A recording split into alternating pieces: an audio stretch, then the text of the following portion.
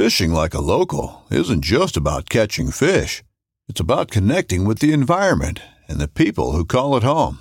It's about hearing the stories and traditions that have been passed down for generations and sharing unforgettable moments with the people you meet along the way. Fishing like a local is having an experience that stays with you forever. And with Fishing Booker, you can experience it too, no matter where you are. Discover your next adventure on Fishing Booker.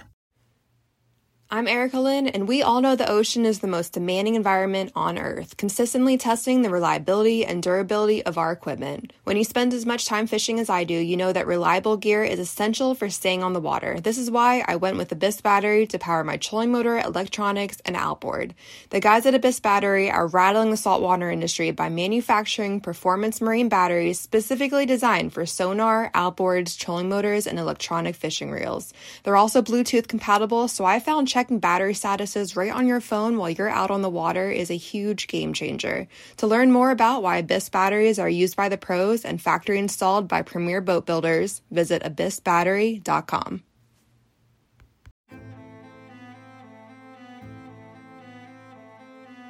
So there's a reason why I started Blood Origins.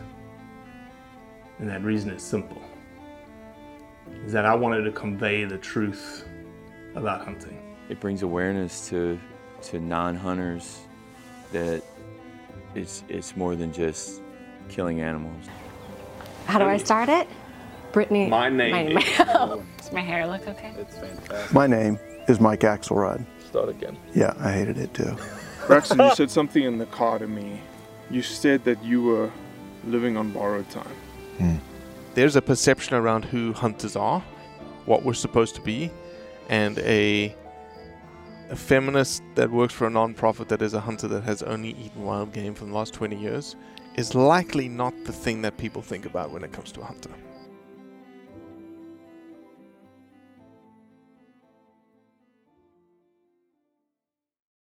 So we definitely messed up the last introduction.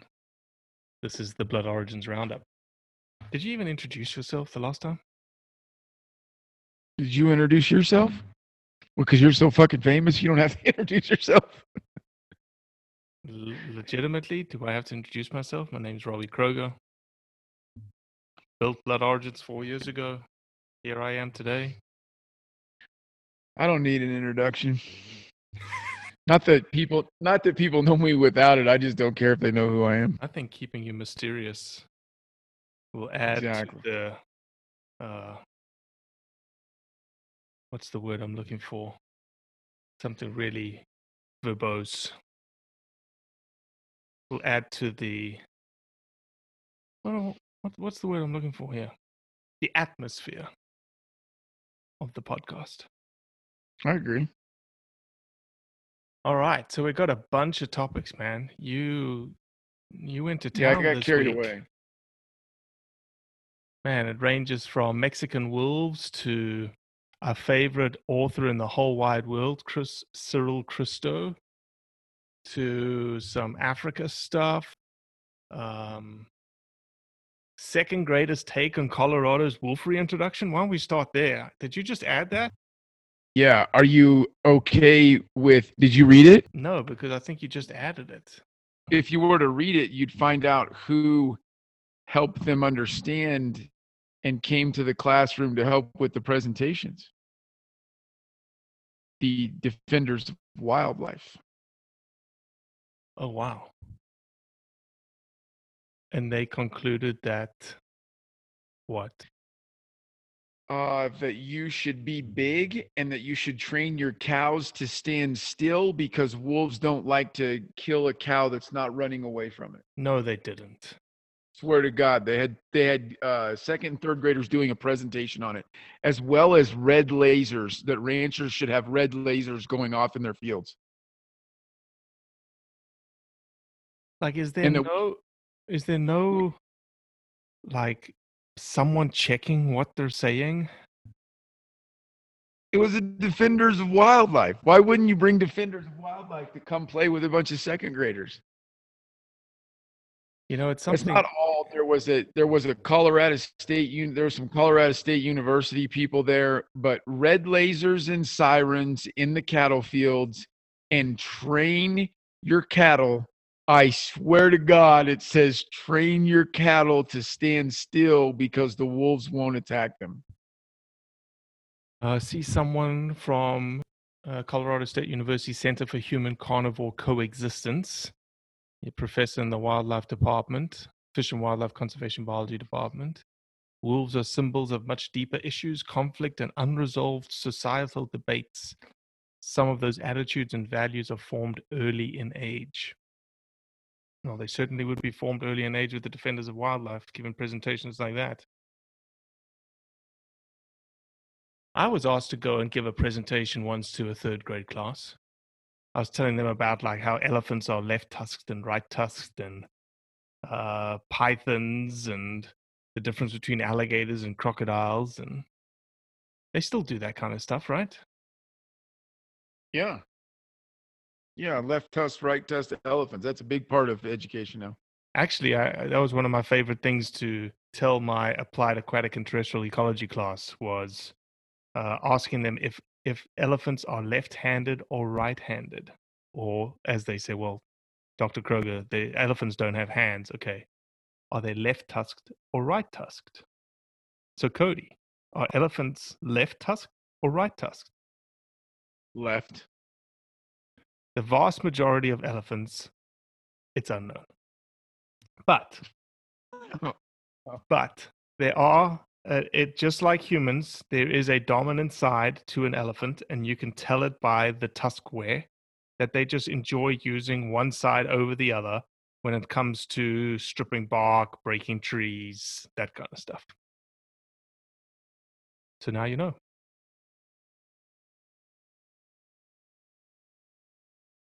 And I had a whole series of pictures where people were like, I said, is this a left-handed or right-handed? And they were like, left, or left-tusked Right. and right-tusked. It's pretty cool. Pretty cool. Yeah, it's interesting. I've also heard of HSUS sending DVDs to schools such that when it's a rainy day or a substitute teacher comes into the class, that they just pop in those DVDs, right? They're handy because they're right there, and the kids, it's easy to entertain them, and it's just it's a crazy propaganda machine. It's a crazy propaganda machine. It's All right. backed by the weight of Disney. Backed by the weight of Disney. All right. I'm going to hold on the Arizona Trail camera because I just don't think I need another couple of minutes to get my head into Arizona Trail cameras again, since I've been literally neck deep in it for the last 3 days. How about we change even continents and go to this thing that nobody's heard about, which is the Kangaroo Protection Act that's making its way through Washington, D.C. right now. Yeah, absolutely.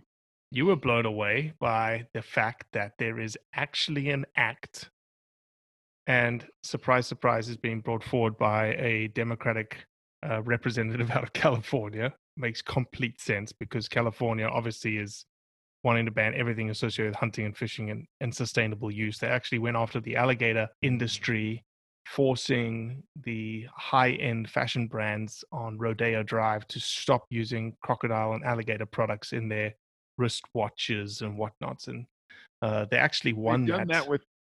They've done that with Kangaroo as well. In California. Correct. Yes, correct. And so the whole thing here is actually tied to the use of kangaroo leather. And it's the Kangaroo Protection Act is going through U.S. Congress right now, and the Democrat Salud Carbajal and Brian Fitzpatrick introduced these two bills.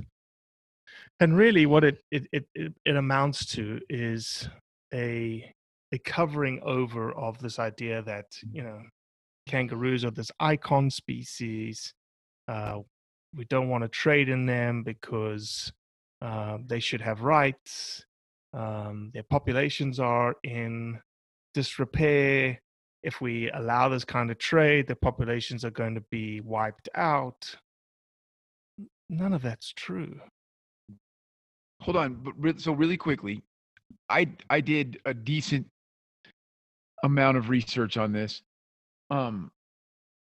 Do they claim anywhere that it's about populations?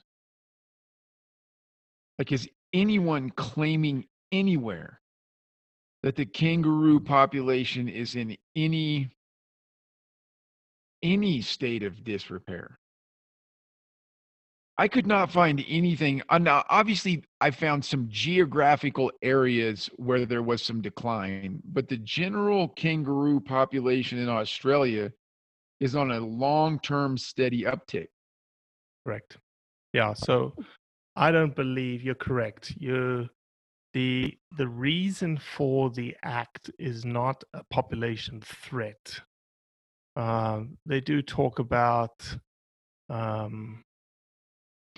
obviously the inhumaneness kind of deal, because a lot of these guys use clean headshots, which makes sense because it's a leather industry that they're utilizing, and it's all tied to the leather industry, really, and the leather industry specifically with shoes, New Balance, Adidas, utilizing the leather from kangaroos in their products. I saw a couple. I read a couple. I try very, very hard. Like I know no one that doesn't like me will accept this as fact, but I try very hard to get the basis and understand the basis of both sides of an argument. If I could find one thing about this that I saw that made me go, huh, we should think about this for a second, it is a large scale commercial harvest of wild game. That's a fact. Correct. And it's, 1.5 million to 2 million a year. I believe that's a fair number. So that's a large scale harvest of America. Did a very good job of proving that can be a bad idea if it's not regulated. But it seems like just a shot in the dark attack. Why do these U.S. legislators keep thinking that we needed to get in? Now, no one's coming out and saying we shouldn't use any animal resources at all, right? Like if this was a bill to ban natural leather across the board because they didn't want any more animals killed for the purpose of using their hides, I can live with that. I can live with a person having that opinion. I can live with that bill. That's ridiculous and it wouldn't work. But I can live with that thought process of I don't think any animal should be used for hides. They just went out and picked a social justice cause to get behind, and kangaroos are cute in their mind because their babies crawl in a pouch and they hop. That's what's happening here. The population numbers are totally growing. There's articles all over Australian government sites trying to persuade people to start eating kangaroos, right? Telling them the health benefits and great recipes because they're trying to get people to harvest kangaroos. And some guy who is 10,000 miles away in California has nothing better to do than adopt a social justice topic to look like he's accomplishing things in his legislator. As a legislator, that's all this is, in my opinion. Yeah, he's definitely utilizing things that are, you could call inflammatory. Maybe inflammatory is too big of a term, that will catch the eye of people, right? He uses terminology that, like, the largest commercial slaughter of land-based wildlife in the world of about 2 million animals. Well, they don't mention how many kangaroos there are in Australia. I think, what did you say, 27 million, I think is the number, 27 to 30 million probably. 27 to 30 million. So you're talking in this situation, you're talking about, you know, what 5%, 5 to 7%, and year after year after year of growth in the population while this is happening. I mean, this is happening right now. The use of kangaroo leather in shoes. Like Robbie, I'd love to look at this guy and say, why didn't you take on feral hogs in the United States? Right? Right. Like, why didn't you mind your damn business, stay in your own country, and take on feral hogs, who a whole bunch of are probably being wasted, right? Well, it's so interesting that you say that, because it's obviously that this guy's got an issue with the use of the skin, right? Feral hogs, nobody uses the skin. And so it's this interesting dichotomy. Which is worse? Yeah, what is worse? You throw the hide away, which is worse. That's worse. It's worse what we're doing to feral hogs. I mean, and don't get me wrong, I shoot hogs. I'm in favor of what we're doing to feral hogs, but utilize the kangaroo more. Yeah. I'll never understand the logic on this is what U.S. legislators should be doing, is affecting.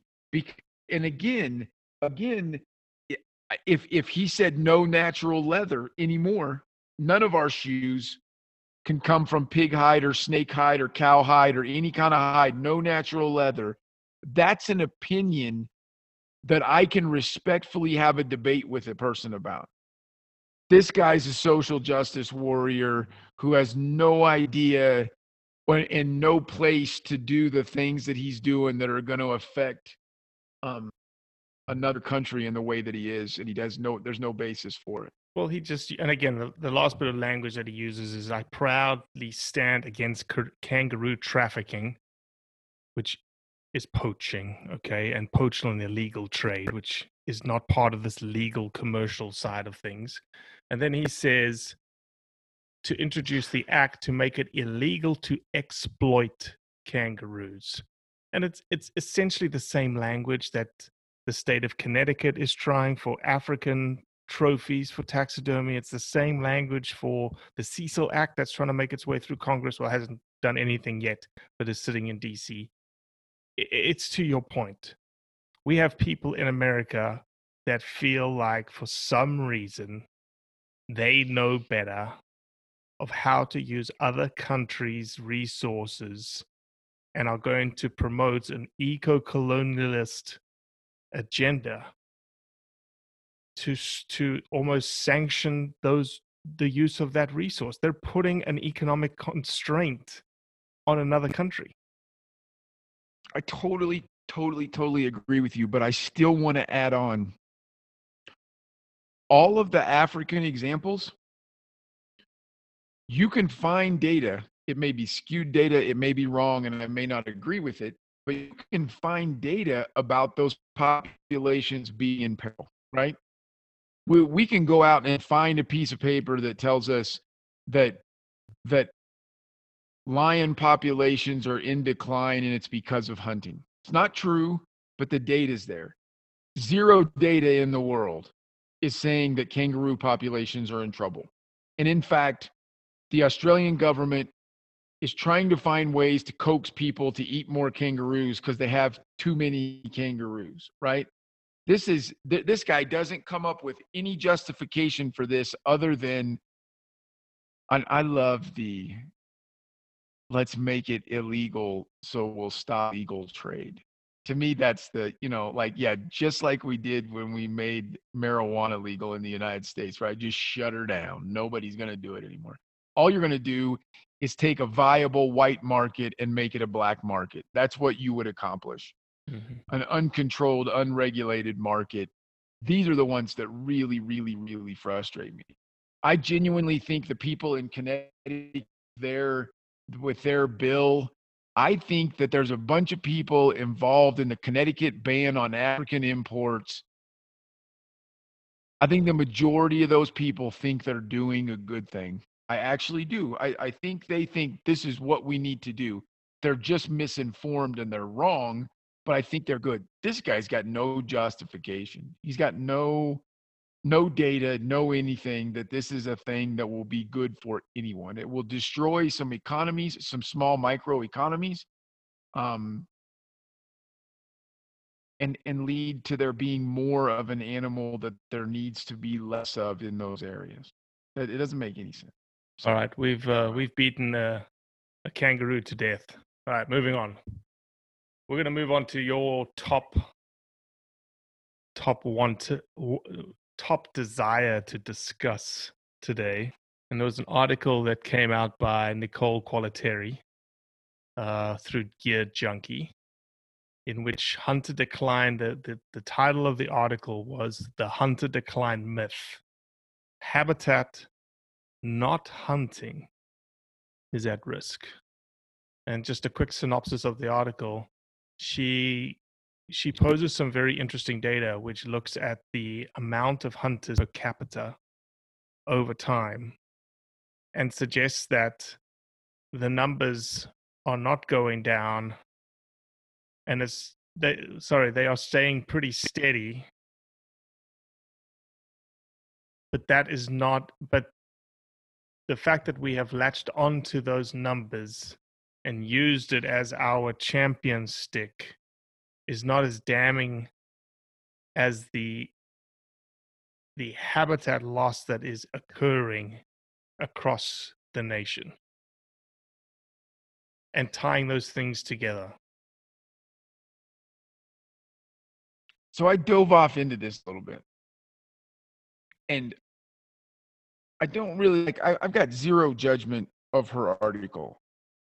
I mean, in the sense of, it's not like I was inflamed by anything she said or riled up.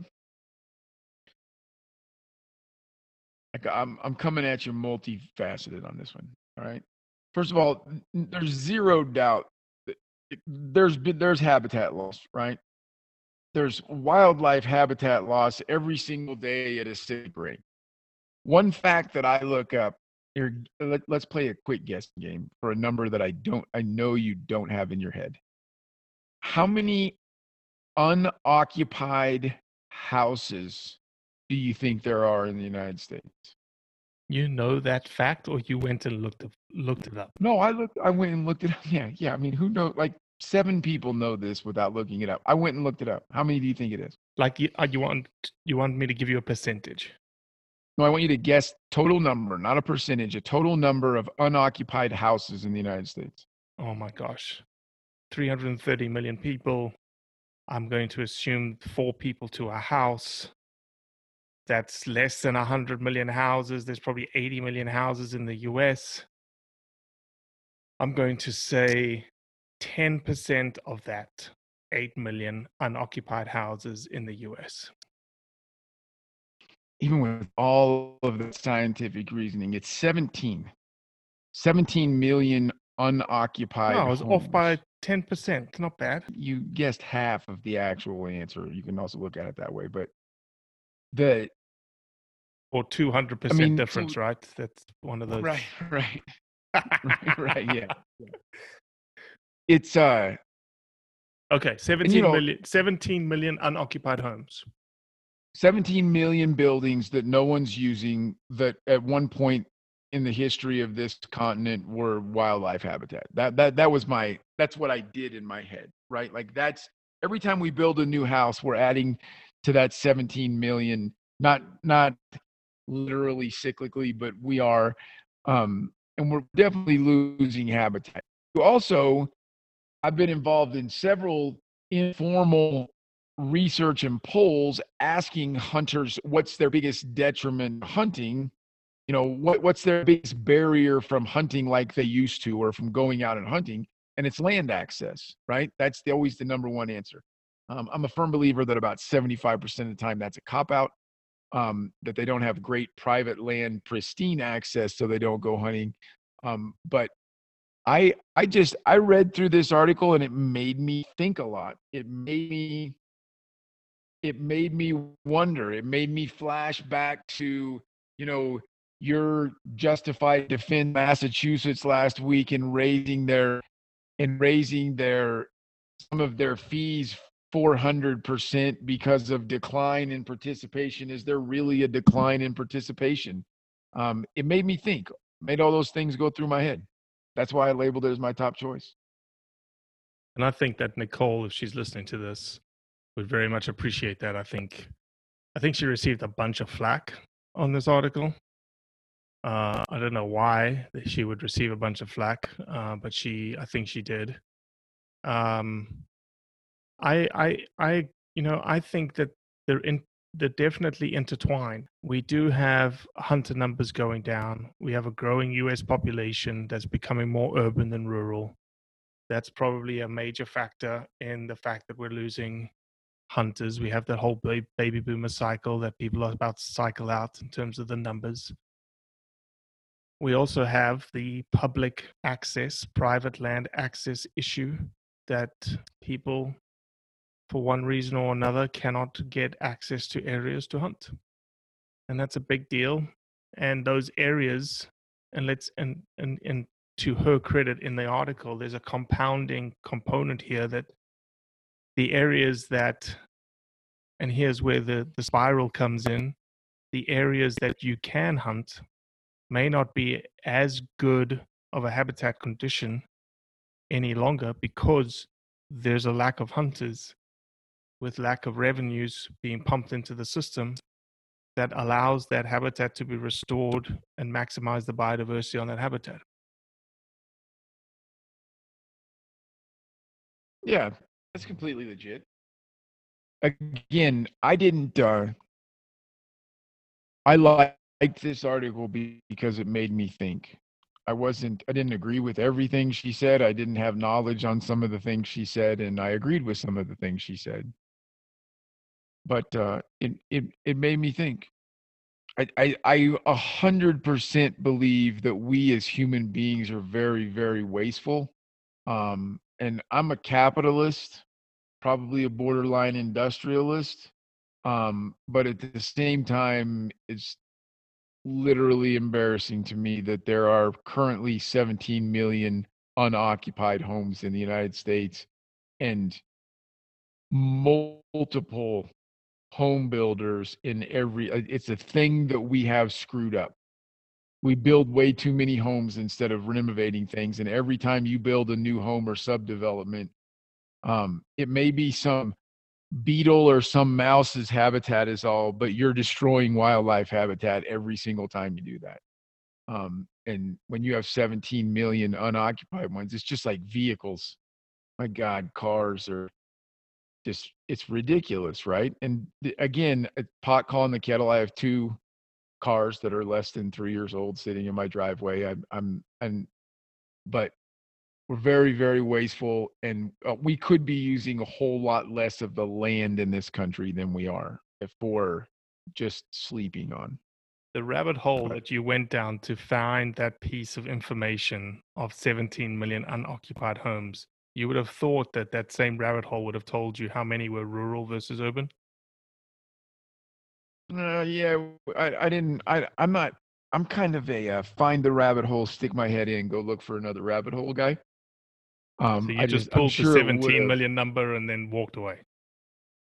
Either way, thought that that same rabbit hole would have told you how many were rural versus urban? Yeah, I didn't. I'm not. I'm kind of a find the rabbit hole, stick my head in, go look for another rabbit hole guy. So you just pulled the 17 million number and then walked away. Either way, it doesn't matter, right? I mean, it's a gigantic number. It's a huge number. And so either way, it doesn't matter. I understand your point that if 16.5 million of them are on Manhattan Island, then it's less of a factor than if they're spread out all over some rural area. But either way, it's a huge number. It's stupid that we're building home rate we are. Can we go to the Mountain Journal, second from the bottom one on our list next? Yeah, go ahead. Very, very interesting article. It's very much centered on the Bozeman, Montana area. And it sucked me in. It's an article in the Mountain Journal I haven't been doing this, and I like the idea by Todd Wilkinson. He's the guy who founded the Mountain Journal, by the way. Okay, I didn't know that, but Todd, much credit. Your article also made me think. I will tell you that his subtitle, is that what you call the group of words right below the title? His preface. I guess it's a I would call it preface. preface. I'm going to read it verbatim. The title of the article is "The Question That None of the Greater Yellowstone Conservation Groups Are Willing to Confront." The subtitle or preface, sorry, Todd, I don't know what it's really called, is "How is industrial strength outdoor recreation and amenity development better than the resource extraction it is replacing?" So that sucked me in of the concept of, I thought Todd was going to make this statement that so many people are going to the GY, going to the greater Yellowstone area for recreation or relocation or, everything, like tourists and people moving there. I thought he was going to make some kind of a comparison that the environment probably would have been better if we'd have left it alone, except for guys drilling oil. That's the way it made my brain think. Didn't really to that kind of a comparison, but did very much dabble in the, that whole area. I believe he calls it the smallest micro metropolitan. After years of fine print contracts and getting ripped off by overpriced wireless providers, if we've learned anything, it's that there's always a catch. So when I heard that Mint Mobile wireless plans are $15 a month when you purchase a 3-month plan, I thought, what's the catch? But after talking to them, it all made sense. There isn't one. Mint Mobile's secret sauce is that they sell wireless service online. They cut out the cost of retail stores and pass those sweet savings directly to you. To get this new customer offer and your new 3-month unlimited wireless plan for just $15 a month, go to mintmobile.com/waypoint. That's mintmobile.com/waypoint. Cut your wireless bill to $15 a month at mintmobile.com/waypoint. Additional taxes, fees, and restrictions apply. See Mint Mobile for details. And for the fastest growing micro metro in the country, it just made me think, Robbie, when does a growing, we're definitely seeing a huge growth in outdoor, right? Possibly Instagram driven, right? In some way. I think there's people doing it for great reasons. There's also people doing it for Instagram pictures. There's an environmental impact to that, right? I mean, if there's just more people in a place, there's more trash, period. And there's more water drank, there's more resources needed. Really another article that I didn't come out of it feeling super informed, but are we, by encouraging all these people to get outdoors, like he says, are these conservation groups and these tourism groups in the greater Yellowstone area, and obviously everywhere else, right? It's happening in Colorado too, where you see articles about just trashed national forests because there was, a trail that prior to COVID had 80 people a day, has 800 people a day. I totally made those numbers up, but I'm giving an example. Is that a thing? Is all this encouragement of getting people outdoors, is there an environmental impact that we're not contemplating? Oh, there certainly is. And it, framing it in the hunting context, because he doesn't talk about hunting at all, right? He just talks about resource extraction from a aesthetics perspective and engaging perspective on the landscape. It's the same scenario when it comes to Africa. Ecotourism and resource extraction of the non-consumptive use is a volume-based business. It's a volume-based model.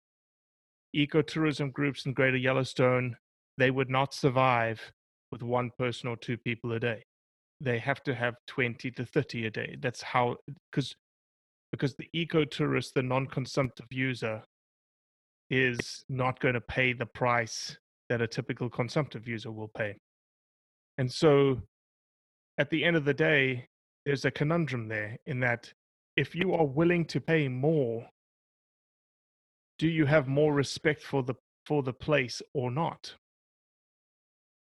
Colorado, funnily enough, Colorado, where you live, Fish and Wildlife Service Commission voted, and I believe it was passed, that people that in this COVID situation were entering state wildlife areas for free. Hunters and fishermen that had to enter into state wildlife areas had to pay a license fee. They had to have their fishing and hunting license. And I believe that anyone, regardless if you're paddleboarding or if you're backcountry hiking or if you're backcountry mountain biking, you have to have a hunting and fishing license on you to have paid for the resource extraction that you are undertaking. Now, a lot of the non-consumptive users will say, we're not extracting any resources. Well, yeah, you are. You're causing, as you've mentioned, there's trash everywhere. There's use of the trails. There's going to be trail maintenance. There's going to be, clearing of areas. There's going to be extra maintenance needed on the toilets, on the facilities, on everything. Because as you said, there's not 4 people using it any longer. There's 400 people now using it. And unfortunately, 300 of them aren't paying as much as the 4 were paying. Right. And in fact, a lot of times paying nothing, not Yellowstone, for example, but like you said, with the state wildlife areas. And to be clear, in Colorado, the state wildlife areas are a separate set of units. There's state parks, state grounds. The state wildlife areas were set aside for almost exclusively hunting. I mean, there's not a lot of the waterways are dedicated to state wildlife areas, and they're completely funded by portions of hunting and fishing licenses. So you're correct. In Colorado, if you want to go on to a state wildlife area for any purpose, I believe you have to have one or the other, a fishing license or a hunting license. That's good Yeah, stuff. it was just another thing that made me think. You segued into exactly what I thought about it. I am my dad is maybe one of the largest Yellowstone National Park fans in the entire world. I think he could go head to head on knowledge of Yellowstone with anyone in the world who's not a professional, anyone who's in the world who's not paid to be a tour guide up there. And so I went there a lot as a kid, been there multiple times since, and I absolutely love it. But it genuinely bothers me the amount of and the sheer stupidity of some of the people in Yellowstone. I mean, just, if a moose stands up on the side of the road, next thing you know, there's 1,000 cars and 50 of those people have walked a quarter mile off the road to be 80 yards from the moose. Well, that situation happens in South Africa. Yeah, okay, we can't get out the cars because we have things like lions and leopards and stuff like that, and elephants that will kill you. But yeah, you'd go to a national park. I remember as a kid, you'd drive around and you would wait for a couple of cars to be parked somewhere because you knew something was there. And then it would become a circus. And I don't know what you do. Like, if it came on the ballot to make it be $200 a day per person to get into Yellowstone, I would vote yes. And then I would start a foundation for scholarships to selectively get people in that couldn't afford. Like, I genuinely want everyone to have access to that place. But we're gonna ruin places like that. That's a pretty radical viewpoint, making me as an American landowner of these public lands pay for access to these public lands. Well, it's a national park, so you already have to pay. I mean, it's not free access to Yellowstone. But it's I don't have not to pay. I can drive through Yellowstone without paying. You have to pay for a national park permit, don't you? Yeah, I guess I never went into the actual quote unquote national park. I guess I just skirted on the way up. You have to have a permit, but you can get a $10 everyone in the car permit per day or something. I made that up too, but it's very, it's nominal. I don't know what it really is. But I don't, if we don't respect it, we're going to ruin it. And the same thing is, COVID has shown, even with, I mean, you think about, I live in a very unpopulated part of Colorado, and I'm 100 yards from 300,000 acres of public ground. Like I could throw a rock from my property across the neighbor's driveway into the San Isabel National Forest. But COVID showed in multiple places, these huge places were just destroyed and trashed because so many people going out there. I don't understand that at all. But I also, the point of the article was more so, are these structured efforts that we're doing to, part of it in Bozeman is just like economic development of the metropolitan area, right? Like they're encouraging people to move there. The people that are moving there are selling a house in California to where they have room to buy 60 acres that a fire truck can't get through. So the resources expended to protect that home go through the roof. There's all kinds of those factors. But at the same time, the outdoor recreation and the toll that it has, again, I guess that's two in a row that I don't really have anything concrete to say about. It's just a conversation that I think we should have and continue to have and keep an eye on. Cool. All right, I'm going to head us over across the pond. I think we've only got a couple more left. I'm going to go across the pond to the UK. This was brought to my attention this week. One of the things that gets leveled against hunters a lot is that we're causing pain in animals, right? When we hunt them, when we kill them, when we wound them. Let me retract the wounding part, but when we hunt them, when we shoot them. And so one of the ways that you can measure the stress-induced response of something in animals post-death is cortisol. Cortisol is the thing that you can measure stress on. And so you're making the assumption, the correlation that the more stress of an animal is put into a situation, the higher the cortisols, and thus you can assess different scenarios. So I've sent a bunch of articles this week, and actually there's a master's student in the UK right now looking at different cortisol levels, because in the UK they have a bunch of deer species, they have a bunch of game stalkers, and there's a lot of opportunity to gather blood samples very quickly and efficiently. And so I ran across this one paper called Cortisol Response of Wild Ungulates to Trauma Situations. Hunting is not necessarily the worst stressor. No, I wouldn't. I mean, well, it's almost the proof, right? It's the proof. We talk about prove it.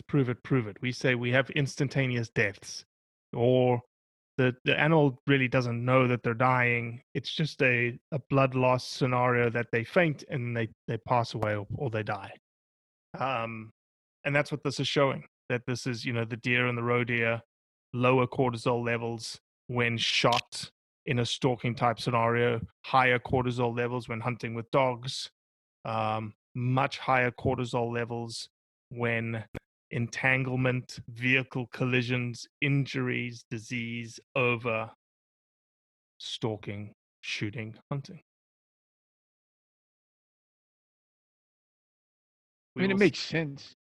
It makes sense. It's the same thing. Here's my response.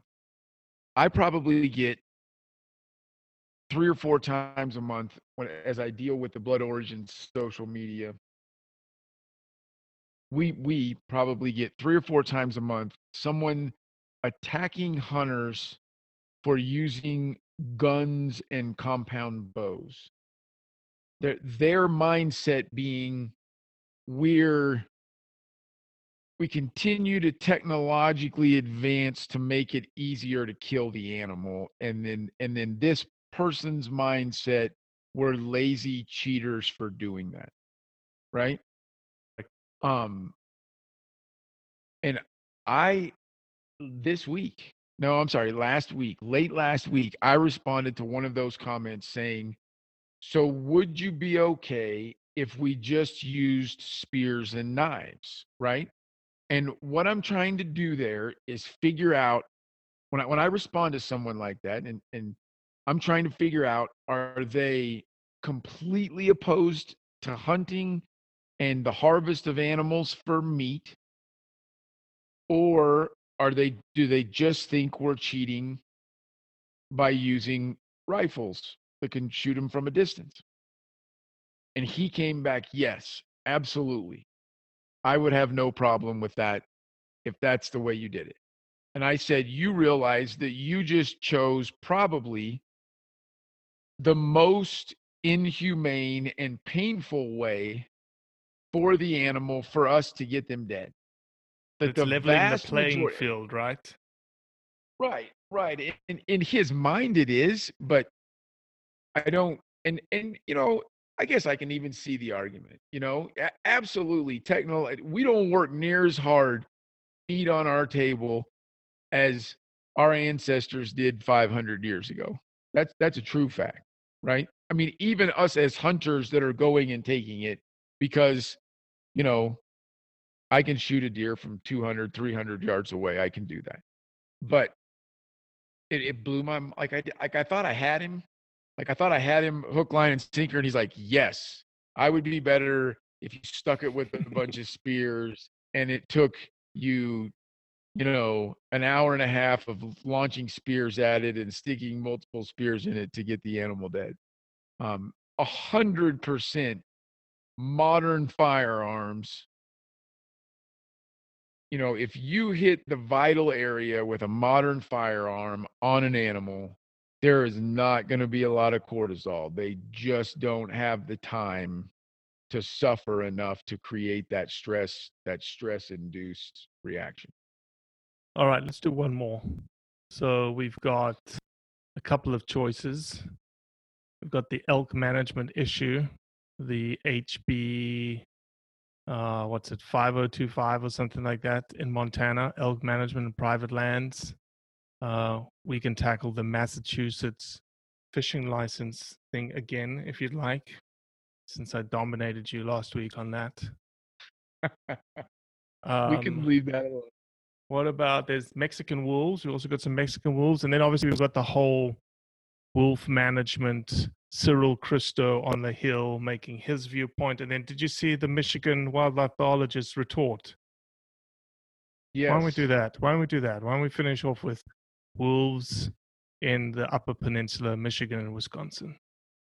I know we talked about it last week, but let's talk about these two specifically. When I threw it up there, I think at some point Cyril Christo may he in and of himself might just be a topic. There's no doubt. Very he's got an in. The Hill love him because he publishes, he did the whole trophy hunting piece in Africa. He put 2 pieces out there, and now he's done the whole wolf management thing. And I'll give him one thing. His freaking headlines are very well thought out. Like this one, never decry wolf. They deserve our protection, not management, quote unquote. Sort of playing on the world, don't cry wolf kind of deal.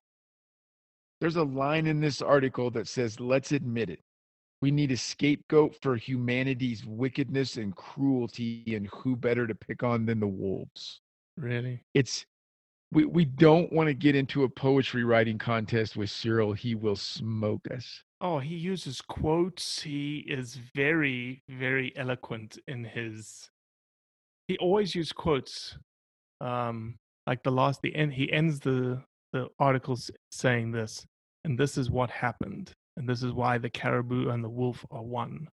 For the caribou feeds the wolf, but it is the wolf that keeps the caribou strong. How can you argue with that? Yeah, no, it's very like I said, it would be like getting into a literary contest with Hemingway. He's a much more he has an incredible vocabulary, and just he had a lot better grades in literature than he did in science. Yeah, his facts are non-existent. He's just playing on full verbose vocabulary very flowery, eloquent phraseology to just woo you to understanding that, yes, you're right. So then we had the article of the Michigan wildlife biologist, Jim Hamill. He's a retired Michigan Department of Natural Resources wildlife biologist for 30 years. And he talked about how the headline of his article, Same Place, the Hill and the Opinion, management of Michigan's wolves should be turned over to the state. Both you and I are on the same page when it comes to wolves. We are pro-wolf, but we are pro-wolf management. And it's just like John Baer last night on a podcast with me talking about coyote management. I don't think that hunters value deer over wolves or deer over coyotes. I think hunters value diversity, but they also value proper management and wanting to see the animals that they desire on the landscape. And that there is Mother Nature, given the fact that humans have interacted with most ecosystems in varying degrees and over a very gradient. There is a need for management. There's a need for management of all species, all big game species that have an impact on the environment. And that includes predators. But it does not mean that we do not want to see a single predator on the landscape. Yeah, no, I couldn't agree with you more. And we're pro-state, pro-state management. I'll add that little piece in there. I'm going to devil's advocate you a little bit. And maybe... Don't devil's advocate me. I got hammered about me being a devil's advocate all freaking week because I somehow believe that I need to hold hunters to a much higher standard, and thus I push them with questions, and I was told that I am not for hunters because I do that. So yes, please, devil's advocate me. I was going to be the devil's advocate, not accuse you of being it. You said that hunters don't value deer more. You said everything I said that you said I agree with, that hunters want to see diversity. But that's not entirely true, right? We've seen in our own comments, we've seen people calling themselves hunters use the phrase kill them all about wolves, right? We have it on our social media from people claiming. I completely disagree with that. I've seen wolves in the wild, and it's one of about 10 things I've ever seen in the wild that sent a chill down my spine and made the hair. I loved it. It was incredible. I want to be able to see wolves. I want future generations to be able to see wolves. The thing to me is, why is this the one damn thing? With all of the success of the the North American, with all of our successes in the last 100 years in letting our biologists and state agencies manage game, right? And someone's going to say, but you killed all the wolves off. Right. Before that, we killed all the wolves off. Trailing into it a little bit, we were still not doing great with understanding predator management. But why is wolves the thing that when the biologists say, okay, they need to be managed, they're wrong about? Like, it's really nothing else in the United States, right? Like, there's very little pushback about we need to manage our deer herds. We need to manage and I'm going to flip this back around, because I think a bunch of that is because we as hunters aren't holding everyone. When on we have a pretty middle ground site, right? Like we're not an extremist one way or the other political, but when people on our social media are saying kill them all, part of that causes the overreaction from the other side of save them all. We can't kill anyone. We can't kill any of them. Right. But that's the conundrum in it, is it's such a, and it's really also,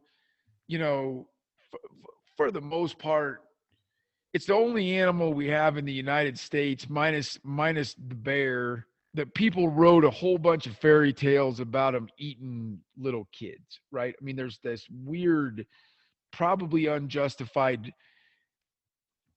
not that you shouldn't be cautious around a pack of wild wolves. They have that capability, but it's probably unjustified for human fear to be one of our top driving factors.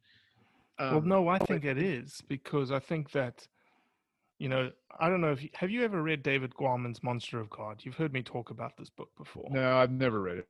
I've heard you talk about it. It's just tied to the fact the world has alpha predators, and he doesn't use wolves as an example, but he uses Siberian tigers and the gyr lions of India and the brown bears of the Carpathian Mountains in Romania, and how humans are just intrinsically linked to alpha predators. And whether that is tied to a primal instinct, tied to who we were, that we were competing for the same prey thousands of years ago, and that's still buried in our DNA, which it is. That may be part of it. There's the other thing that predators are predators, right? The whole wolf argument, the fact that you have people love it so hard and hate it so hard, is the same with lions, is the same with mountain lions, is the same with bears. It doesn't matter the predator. It's just something about a predator. And maybe it's the fact that humans are predators themselves, and there's this competition, there's this sort of primordial competition that you just can't put your finger on, but it's there. And you feel like a kindred spirit, and people, and maybe that's it, that there's this kindred spirit that some people feel it more in a competitive type scenario, and that's why they hate him. And others feel like that's part of their spirit animal, and it's tied to where they've come from. And I'm not knocking anybody who has, wolves as a spirit animal, but maybe that's why there's such the divide when you start philosophically breaking down why wolves, as you asked, why wolves, not deer or squirrels or feral hogs? I think all of that's true. I think it's all a small percentage of it, and I think a really large percentage of it is the propaganda and the millions of dollars that animal rights extremists have made off the wolves because the 1995 ES or the 1995 when they put the wolves back in the greater Yellowstone area, it was a gigantic success story, right? Like a massive conservation success story. And in terms of wolves in an individual microscope, just the wolves, it was a gigantic success story.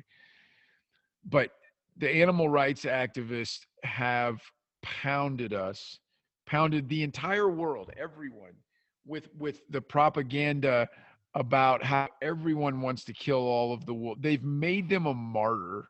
And I think that's the biggest part of, I think for every 100 people claiming the wolf is their spirit animal, HSUS and Defenders of Wildlife convinced 98 of those 100 to make them their spirit animal so that they would give them $25 a month to save the wolf. And I'm not a conspiracy theorist guy. I don't want to get political, but I do have in-depth knowledge of the inner workings of how much money they raised over the wolf and how very little of it did a single animal any good. I think that's why the wolf is such a big deal. Right. Well, let's stop it right there. Let's remind folks that obviously we have a supporters program, unlike HSUS. You'll know right where the money goes. We're very, very transparent about it. And there's a bunch of stuff on the line. This month is a giveaway for a 5-day safari, Impala, Blessbuck, Blue Wildebeest, trophy fees included. Just show up in Joburg and everything else is taken care of. We've got Broadheads. We've got Kuyu gift card, $200 Kuyu gift card. We've got a bunch of Australian-specific swag that's going to Australian-specific supporters. We have obviously a discount code for every single person who becomes a supporter. And that's all for the cost of a cup of coffee. So please join us, help us continue to do this thing that we love to do for you. Next week, We are changing this format up. We seem to just change constantly, which is good, I guess. Ever evolving. It's evolving. Ever evolving. We will have Jana Waller as a guest commentator on the podcast on this roundup. And so we'll ask her what her opinion is on these different articles that we have brought forward today. Obviously, we have a bunch more articles that we didn't get to today. Any closing thoughts? No, I'm excited to be able to talk to someone besides you, though. Damn it, man. Come on. I get hate from all sides. I need some support from you. I'm just going to throw you grief. I got your back. All right. I love it. Next week. Cheers. Well, that's it for today. I appreciate you listening, as always. Leave a review, share it with your friends, and most importantly, do what's right to convey the truth around hunting.